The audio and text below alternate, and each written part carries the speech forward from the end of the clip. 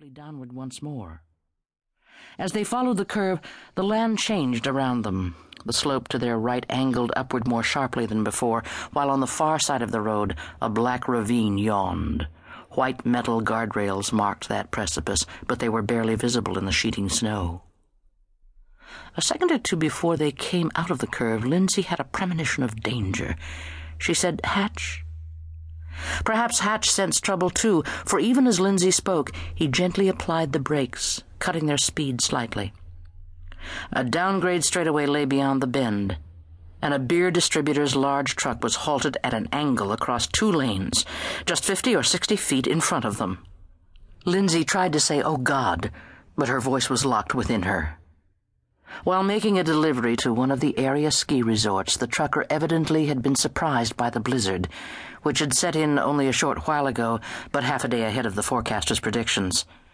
Without benefit of snow chains, the big truck tires churned ineffectively on the icy pavement as the driver struggled desperately to bring his rig around and get it moving again.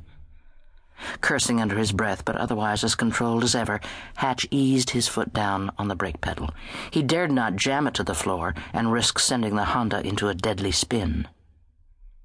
In response to the glare of the car headlights, the trucker looked through his side window. Across the rapidly closing gap of night and snow, Lindsay saw nothing of the man's face but a pallid oval and twin cherry holes where the eyes should have been, a ghostly countenance, as if some malign spirit was at the wheel of that vehicle, or Death himself. Hatch was heading for the outermost of the 2 ascending lanes, the only part of the highway not blocked. Lindsay wondered if other traffic was coming uphill, hidden from them by the truck.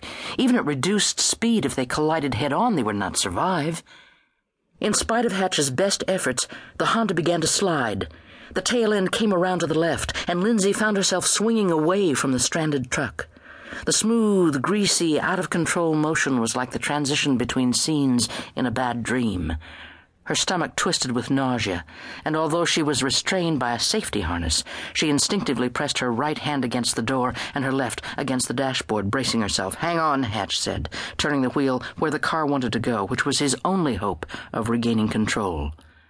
But the slide became a sickening spin, and the Honda rotated 360 degrees, as if it were a carousel without calliope, around, until the truck began to come into view again. For an instant, as they glided downhill, still turning, Lindsay was certain the car would slip safely past the other vehicle. She could see beyond the big rig now, and the road below was free of traffic. Then the front bumper on Hatch's side caught the back of the truck. Tortured metal shrieked.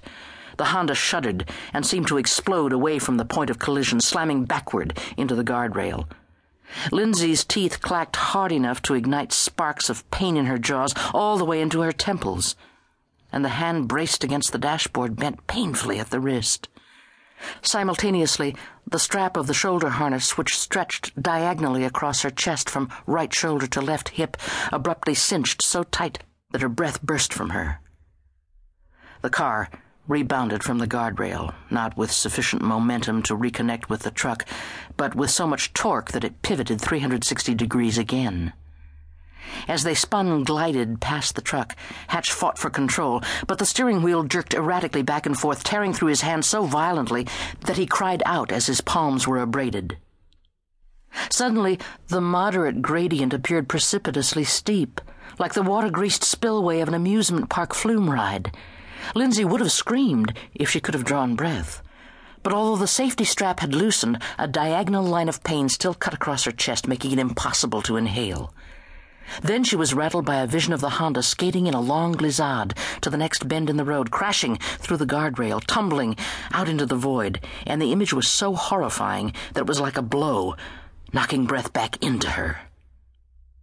As the Honda came out of the second rotation, the entire driver's side slammed into the guardrail, and they slid 30 or 40 feet without losing contact, to the accompaniment of a grinding, screeching scraping of metal against metal. Showers of yellow sparks plumed up, mingling with the falling snow, like swarms of summer fireflies that had flown through a time warp into the wrong season.